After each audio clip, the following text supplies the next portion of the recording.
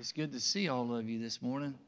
We're going to go to Exodus 20 here in just a moment, but before we get there, I want to say thank you for all of you that knew to pray for Brenda's uncle, Uncle Obie Dykes, and that is his given name. That's not a nickname. Obie Dykes, born in 1929. Would have been 89 years of age, December the 30th of this year, and didn't quite make it there, but we got to visit him several times over the last couple of months when he really started declining seriously. Prayed with him numerous times, and just a day after hearing about Pastor John Sayers' unexpected, here is Pastor John, 58 years of age, and dies suddenly from a massive heart attack. And his church that morning, that was a Saturday night, and he was supposed to preach that next morning at his church in Madison. I will tell you something about that situation, because we're kind of close to that, and I couldn't attend his memorial and Obie's memorial Thursday because they both landed on the same day. Some of you might know of the Rock Church in Huntsville, Pastor Rusty Nelson. It's a multi-campus church, a large church. Paul, we see their Royal Rangers. They have a big Royal Ranger ministry there. He and his wife showed up at the ER when they found out that John was rushed to the ER, was there with Julie as the reality that he didn't make it.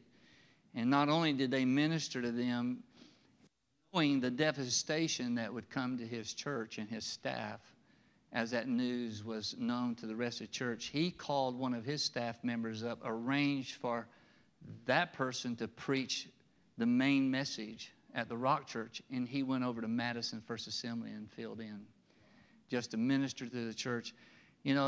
That's a great guy that would leave a very large gathering, a lot of time and everything going into a Sunday. All of this doesn't happen just because we decide to get here and figure out what we're going to do. There's a lot of things going on leading up to today. But just a day after hearing about John, we got word that Obie had passed away. So we were in Laurel, Mississippi for a good part of Thursday with the memorial. Also, thank you for praying for David Meggs, Ray's brother, who finished his journey this past week. Ray and Debbie got to be there and share some moments with him before he passed away. His memorial service is Tuesday. So keep Ray and his family in prayer. A long battle. It just makes you so angry with cancer. It's such a brutal, awful enemy.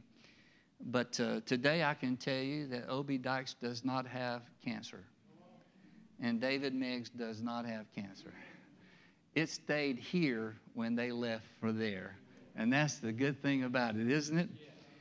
Well, let's get to the message. I've titled this, Worship God, the Decalogue. And Josh's brother really creates some good graphics for me on this. And he says, I want to try this MP4 out. So how'd you like that, huh? The Decalogue, worship God. We're going to Exodus chapter 20. I kind of touched on this last Sunday, but in a different way. The Ten Commandments. I mentioned the Ten Commandments, how God with thunder, lightning, and all of this awe that he came down on Mount Sinai and wrote with his own hand those 10 commandments. And they're called the Decalogue, the 10 commandments of God. They are the first order of structure. Think about this. When Abraham was living with Sarah, and before they got to this point, like in Genesis 15, I'm going to reference Genesis 15. By the way, just keep your Bible handy because we're going to hit some different places. There was really no law that anybody knew of, like rules. What are the rules of community? There's really no ancient history other than the Code of Hammurabi was a Babylonian codified law. It's one of the oldest, as is the Mosaic law. The law of Moses is a codified law, meaning if somebody stole something from you, what's the punishment? If somebody killed someone accidentally, what's the punishment? When you go through Exodus and Leviticus, that's like the first introduction to a codified law. If you kidnap someone, what happens? All of these things that are spelled out, this is what happens. But before any of that is given to Moses to articulate to the people of Israel, I'm sure that Pharaoh had a law, and it was, do whatever I tell you or I will kill you. You know, maybe that was the common law. But when Moses was given the 10 Commandments, God gave him other things. But the 10 Commandments prefaced all of that. Before you get to verse 2, which is the first commandment that he gives in the Decalogue, and this is God's statements. These are not Moses telling us what God said. This is literally the words of the Lord and the writing of God upon those tablets. He prefaces the 10 Commandments with verse 1. And it's kind of like a renewing of the law. And I think if the next slide is up there, you see Exodus 21. This is what the Lord says. I am the Lord your God who brought you out of Egypt and out of the land of slavery. And the very next words are that first commandment. You shall not have any other gods before me. But go back to that first sentence. That kind of defines what he's about to say. The first 4 commandments has to do with our relationship with God, the first 4. The last 6 have to do with our relationship with each other. And it boils down to, if you can put those 10 directives in play in your life, you're going to have a pretty healthy life. Now, you remember when Jesus was asked by someone, what is the greatest commandment? You remember that? And what did he say? Well, the first one is like this, and the second one's kind of like, love the Lord your God with all your heart, with all your soul, with all your mind. And that is coming from Deuteronomy 6. And then he says, and the second one is like it, love your neighbors yourself. In 2 statements, he reduced what he said. All the prophets and all the laws can be reduced to 2 statements. If you love God and if you love others, all of these things on these 10 commandments, they're not going to be factors. Because love is the way you serve God, how you handle these first 4 commandments. But this is a renewing of covenant. There's 2 things in that first verse that you ought to circle in your Bible. When he says, I am, meaning present tense, I am the Lord, and the other one, your God. He's making a personal connection to the people of Israel. I am, and that statement means I've always been the one over you, but you belong to me. And this is covenant language. He's actually renewing the covenant that he established with Abraham over in Genesis 15. In Genesis 15:18 is the other passage on the script in front of you on the slide. He says, on that day the Lord made a covenant with Abram and said to your descendants. And that's when he promised the land of Canaan to Abraham. But what happened before that? On that day, God established this covenant with Abram. On that day, this is what happened. God told him the animals to get and the animals to sacrifice. And he says, lay them, when you divide these animals as sacrifices, lay them opposite each other and just wait. Just be there. And when the sun started going down, Abraham fell into a deep sleep. But while he was sleeping, God spoke to him and prophesied to him about what was going to happen to his descendants, the 400 years of slavery. And then the 4th generation, he was going to bring them out and he was going to give them the land. When he wakes up, he sees this smoking fire pot, this furnace-like presence walking between these pieces of animal, coming toward him. And then there's that next verse. On that day, the Lord made a covenant. In fact, the word covenant, the verb part is to make a covenant, means to cut the covenant. The strongest covenant that anybody could make in that culture was a blood covenant with blood, and they would walk between the 2 pieces and agree on whatever they were making a covenant. It's the strongest covenant. But get this, Abram didn't walk through the animals. Only God in his presence walked through the animals, meaning this was an unconditioned covenant, that he didn't need Abraham to walk through to those pieces. It was solely based on the authority of God and the veracity and the truth of God, that what he told him would come to pass. There was no question about it. And then he says, you will not have any other gods before me. Scholars believe that the presence of God that walked between those pieces of sacrifice was none other than the pre-incarnate Jesus, the pre-incarnate Son of God. When Jesus said, before Abraham was, past tense, I am. Now that's a powerful statement. That meant he predated Abraham. And the scripture says nobody's ever seen God and lived. So the times that Moses saw the Lord, and even the time, and specifically the time when Isaiah saw the Lord high and lifted up, seating on the temple, on the throne, in the temple, John says that he really was seeing Jesus in all of his pre-incarnate glory. So here's Jesus walking. What do you think that represents?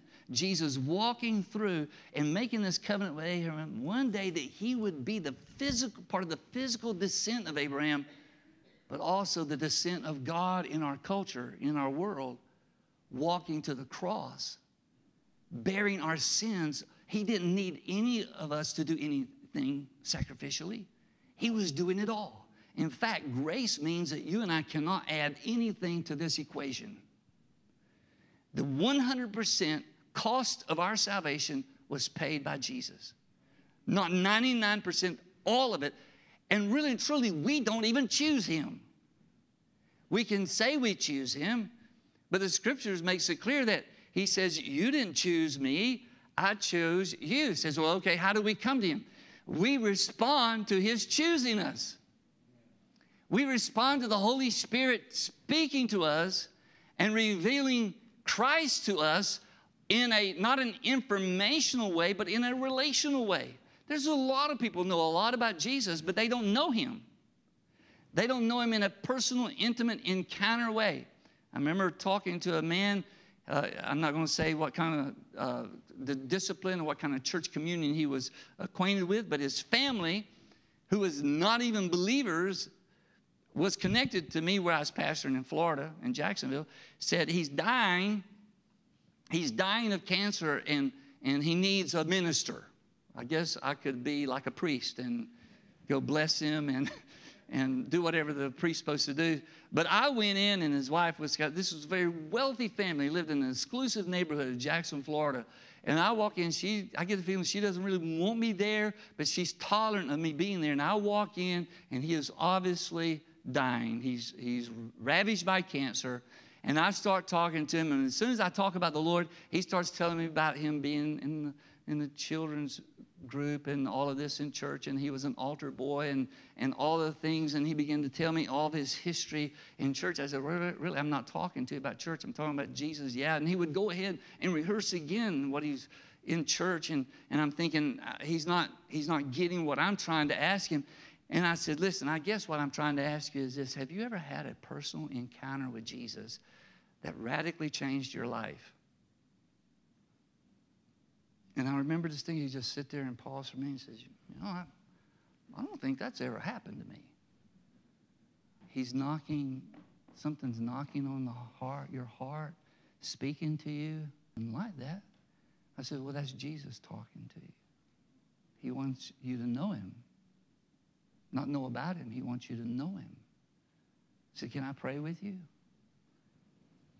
And he says, yes. And I pray with him, and I says, and if you really feel convicted, a sinner's prayer doesn't save anybody.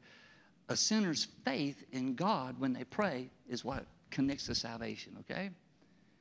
So I said, can you pray after me? And he prayed after me, and when I said amen, this man had his hands raised, laid in bed with tears rolling down his eyes, saying, thank you, Jesus. I said, it worked. It really worked. The guy had this encounter with Jesus. And I walked out, and of course his wife wasn't very happy that I just made a radical evangelical out of her dying husband. She really didn't. She didn't like what happened back there.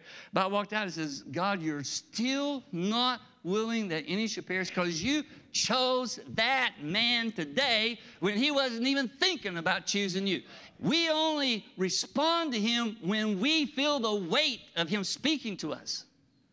And when we've had that experience, there is nothing that can convince us otherwise. When he says, thou shalt have no other gods before me, he was really talking about worship. He said, how does worship fit into this? Just stay with me. Think about Deuteronomy again. Deuteronomy means the repeat of the law, and this is a book that Moses is writing at the end of his journey. He can see the promised land. He's been told by the Lord, you can't go in because you disobeyed me by hitting the rock instead of speaking to it. So he can see it. He even asked God one day, come on. I made it this far. And the Lord basically told him he didn't want to talk about it anymore. Okay? But he's writing Deuteronomy. This is a recounting of the law. And the Ten Commandments, the repeat of the Ten Commandments is in chapter 5. Then the covenant of God, hear, O Israel, the Lord your God is one Lord. And if you will love him with all your heart, that's in Deuteronomy 6. And in Deuteronomy 7, this is, I think, maybe on the screen, but listen to this. In Deuteronomy 7, it says, the Lord did not set his affection on you and choose you because you were more numerous than other peoples. For you are the fewest of all peoples. This is this choosing that has nothing to do with them. It has everything to do with him.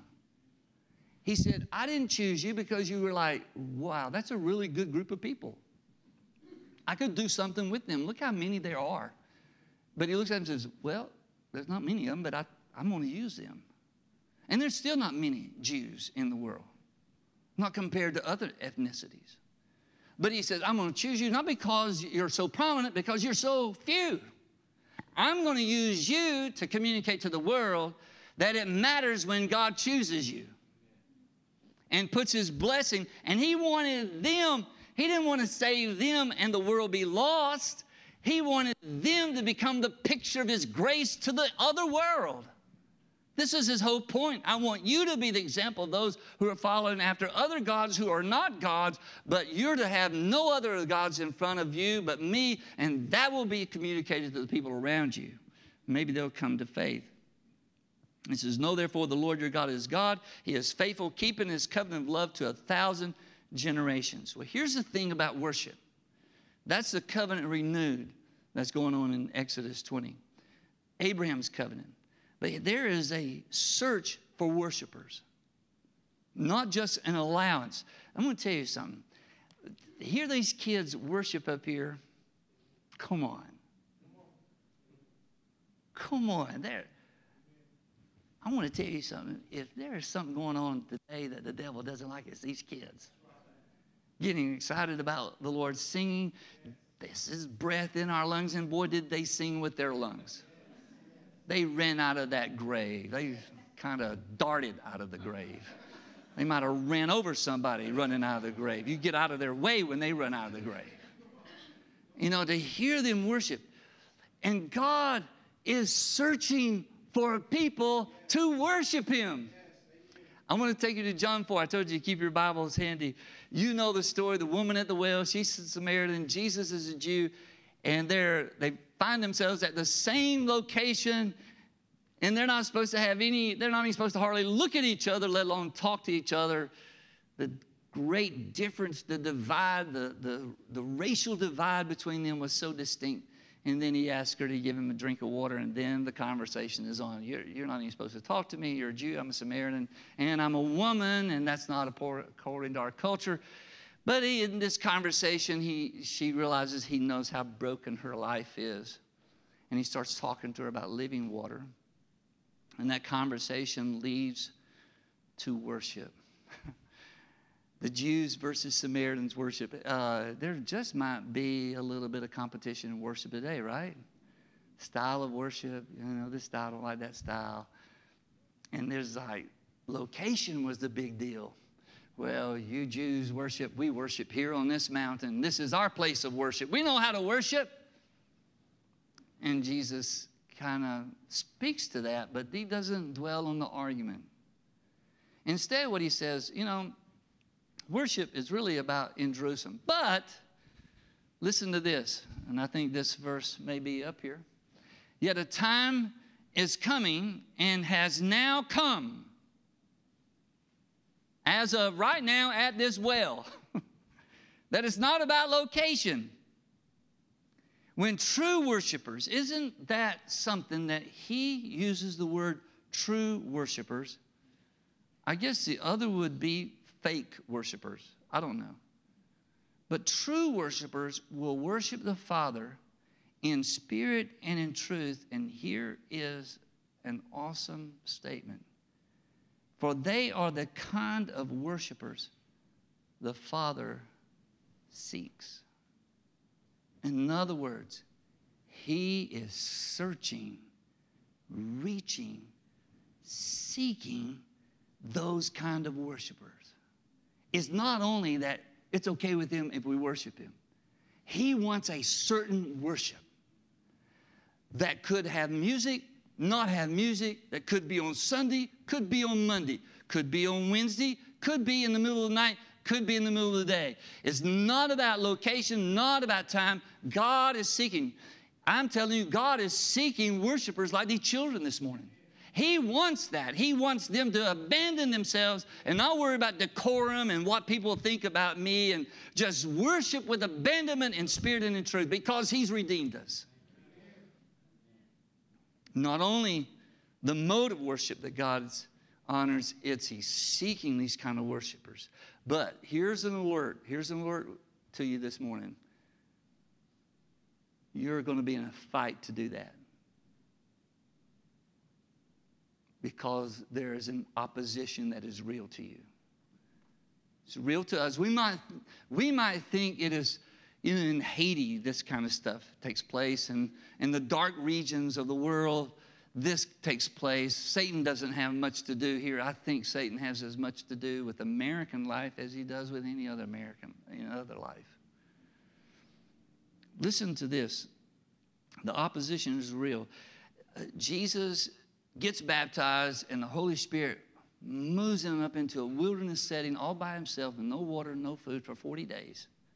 40 days with nothing to eat, nothing to drink, and it is war. It is Satan's moment to throw everything he can throw at the Son of God. And you know the temptations. He attacks his human side first. He's hungry. The humanity of Jesus is feeling 40 days of no food and 40 days of no water. And he goes for that. You think the devil goes for your weakness? He kind of, Peter said that Satan is like a roaring lion, roaming about, seeking whom he may devour. And if you ever watch National Geographic, lions are some of the most lazy predators you'll ever find. They don't like to run very long. They like to sleep all day. So their hunting is really measured. They look at a herd, and most of the time they don't attack a herd. They see an animal that's limping or straggling behind, and they go for that. They go for the easy prey. And this is the opposition we have. The enemy knows he's like that. Doesn't mean he can devour it. He's like that. He looks for any weakness we may show him. He can't read your mind. He can't read your thoughts. But he definitely, in that evil world, knows our behavior patterns. Knows where we're weak, and here comes the temptation. In fact, Scripture says we are tempted when we're drawn away by our own weaknesses and by our own lust. But the enemy is opposed, if anything, to keep you from worshiping God. Because the last temptation, he also appeals to his maybe emotional. I don't know if that's a good way to put it. What was the second temptation? Takes him up on a pinnacle. No, that's the last one. Takes him up on a pinnacle, and he tells him what? He tells him to jump. Jump off the pinnacle, because when you do that in front of people, they're going to go, ooh and oh, he's like Iron Man. He doesn't even get hurt. And he appealed to that side of self-glorification. There's no other reason why he says, if you go up to the pinnacle and you jump off, if you're the Son of God, people will know in a flash, look at that. He jumped from way up there and it didn't hurt him. And Jesus responds, it is written. Well, the last temptation that he brings at him is showing him all the kingdoms of the earth in exchange for one thing. What is it? Worship. I guarantee Satan is after your worship. He don't care if you do a lot of things, but it matters when you're a worshiper. And it matters when you decide you're going to worship God His way, in spirit and in truth. He goes after his worship. What does Jesus say? It is written, thou shalt worship the Lord that you only worship God, and Him only shalt thou serve. There it is. You are to worship the Lord, and Him only you should serve. So Jesus responds that worship belongs singularly to God. It only belongs to God. Look at that passage. Before Christ launches His ministry, there is a battle with the devil, and in that battle, there is this contest over worship. It ought to tell you and me how important worship is to our life. To love God, to express to Him, to worship Him, to adore Him. And the word proskuneo that is translated worship actually literally means process toward kuneo. Do you remember what kuneo means? I've mentioned this before. Kuneo means to kiss. And it's a picture of someone kneeling down and kissing the hand of a monarch of someone to not just, show a submission, but to glorify that person, to extol their position. So it actually means this act of embracing one over you in an act of self-giving. And out of all the books in the Bible, it's mentioned the most time in Revelation. The opposition to worship is real. And it's not that He wants to keep you from worshiping God. He wants to redirect that worship to something else, preferably to Himself. If you'll just worship me, I'll give you everything. Of course, He's a liar, and He wouldn't back that up. But Jesus wasn't on a shortcut. He probably could have told him afterwards, says, it doesn't matter, I'm going to take it anyway. And besides, it's not yours. It's really mine. So you can't barter with something that's not yours when it's really mine. There's all kinds of deceit involved. But look at the arrogance that Satan comes at Jesus, trying to get Him to worship Him. And heaven is all about worship. And this is my last point this morning. Heaven is all about worship. My mother loved worship. She couldn't play the accordion very well, but she played the accordion. She couldn't play the piano very well, but she played the piano. And she would get in that living room and she would sing, bang on that piano. She would sing. She'd just in her own world. And then she'd drag us into nursing homes, scare the daylights out of us. People were trying to touch us, and we're going through it like this, hanging on to her. And now I walk through there and I'm like, Lord, forgive me for being afraid of these people. But I was afraid of them. And she'd go to nursing home, she'd play that accordion. They probably couldn't hear half of what she was playing, but they were enjoying it. They was like, but she's like that. She sung all the time. She worshiped all the time. Worship was like her. She was a worshiper. That's the culture we grew up in. This woman just would sing and worship. And heaven is perpetual worship. It is a place of continuous worship. People have all kind of ideas what heaven's going to be like. The fishing is going to be great in heaven. Look at the golf courses and baseball diamonds. I'll tell you. It's amazing how much we humanize heaven to be what we want heaven to be. But look at Revelation with me. There's a few places I want to take you. One is Revelation 7. And I may have another one up there. Revelation 4, that's the first one. Listen to this. This is early in Revelation. after he said these things to the 7 churches, the 24 elders fall down before him that sat on the throne and worshiped him that liveth forever and ever, and cast their crowns before the throne, saying, you are worthy, O Lord, to receive glory and honor and power. In other words, they were saying, you deserve what I'm doing right now. To fall on my knees and to cast our crowns at your feet, because you deserve it. For thou hast created all things, and for thy pleasure they are and were created. These are the 24 elders. These are the representatives of all the people who are justified by faith in the Old Testament before Christ's death and resurrection. And those 12 tribes of Israel signified by that, those 12. The other 12 are the 12 apostles who represent the redeemed of the Lord, who are post-death and resurrection of Christ, who come to know God. The whole people of God are represented by these 24 elders. And what are they doing? They're worshiping the one who sits on the throne. I don't even think they're told to. I think it just happens because it's amazing. They're overwhelmed by what they're seeing.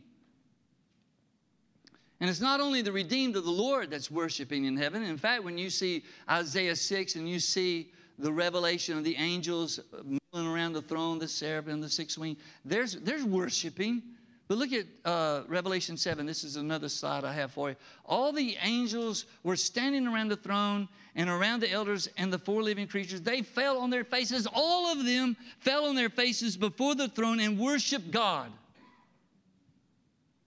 Angels who do not know what it means to be lost and saved, have no concept of being restored, they are in awe of God. If they're in awe of God, how much should we who've been away and now know him should be in awe of him? They're worshiping him. I know the song I Can Only Imagine was put into a movie, a marvelous movie. And I can tell you, out of the possibilities of what we would do in his presence, probably it would be falling on our face. You know, that's part of that song. Dance for you, Jesus. I imagine we have moments like that too. But when you read this, and John is getting, it's kind of like Jesus speaks to John and shows him a video of the future, of heaven being complete, and what it's like when everything is finished. When the judgment of God, the white throne judgment of God, the judgment seat of God, all of the judgments are done, and the final destination of heaven and hell is all finished, and everything is over with, and there's a new heaven and a new earth wherein dwelleth righteousness. Right at the end, John is overwhelmed by all of it. This is Revelation 22. This is my last verse, and the praise team can come up. John has saw all of this, and more than once he fell on his knees. But he said, I am the one who heard, this is verses 8 and 9, it should be up on the screen, Revelation 22. I am the one who heard and saw these things, and when I heard and seen them, I fell down to worship at the feet of the angel who had been showing them to me. He fell at the feet of the angel. Well, I probably would too, right? But he said to me, don't do that. I'm a fellow servant with you and with your fellow prophets and with all who keep the words of this scroll. Last 2 words. Worship God. Worship God. Worship God how? In spirit and in truth. Worship God. He said, how do I do that? You're not going to get any closer to God than how close you are to Jesus. He is our introduction to God. And the closer we get to the Lord, the closer we get to the Son of God, the closer we understand the magnitude and the joy of unabandoned or abandoned worship. Just releasing ourselves. And the only way to look forward to that endless, perpetual state of worship. I think we have such a bad approach to heaven, because people will ask something like this: what do you think we'll do?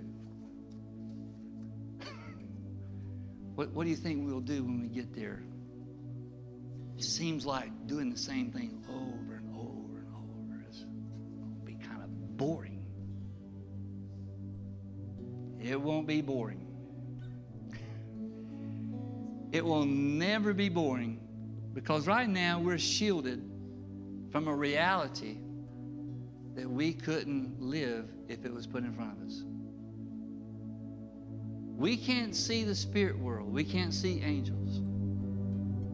And more than likely they're here. And it's all right with me if God never lets one appear to me. If you want to see one, good for you. I hope you get your wish. I'm not interested in an angel appearing to me, because that might be my ticket to heaven. I'll just check out and go on. But we cannot comprehend.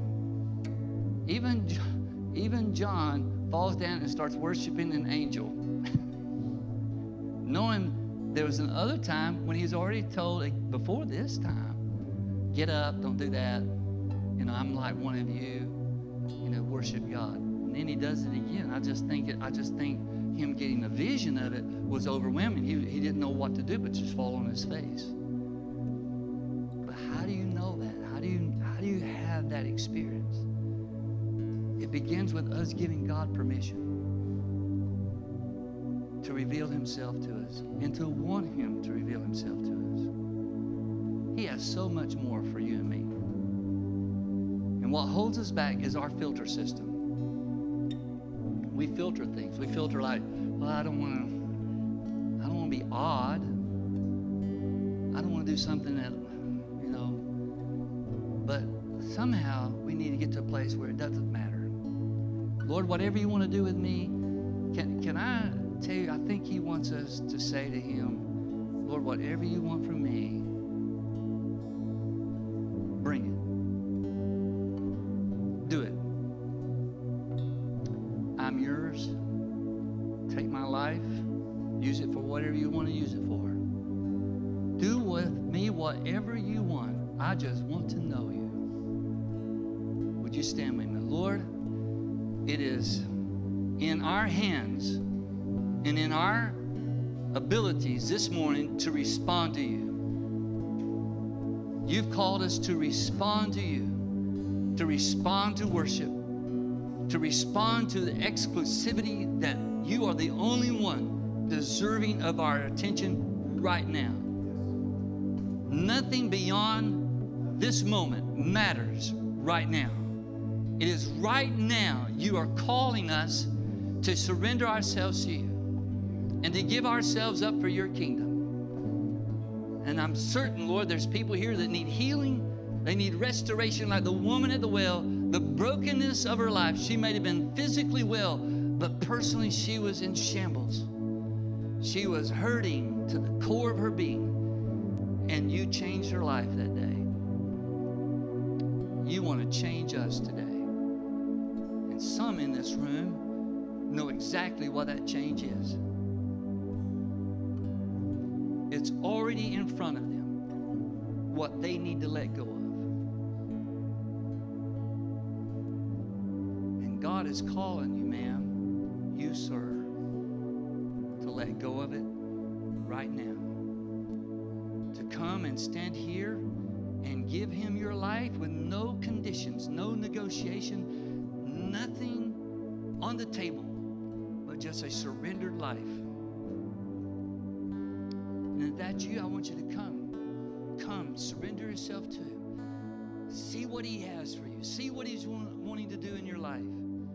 Be wide open to what he wants to do. Because he's speaking.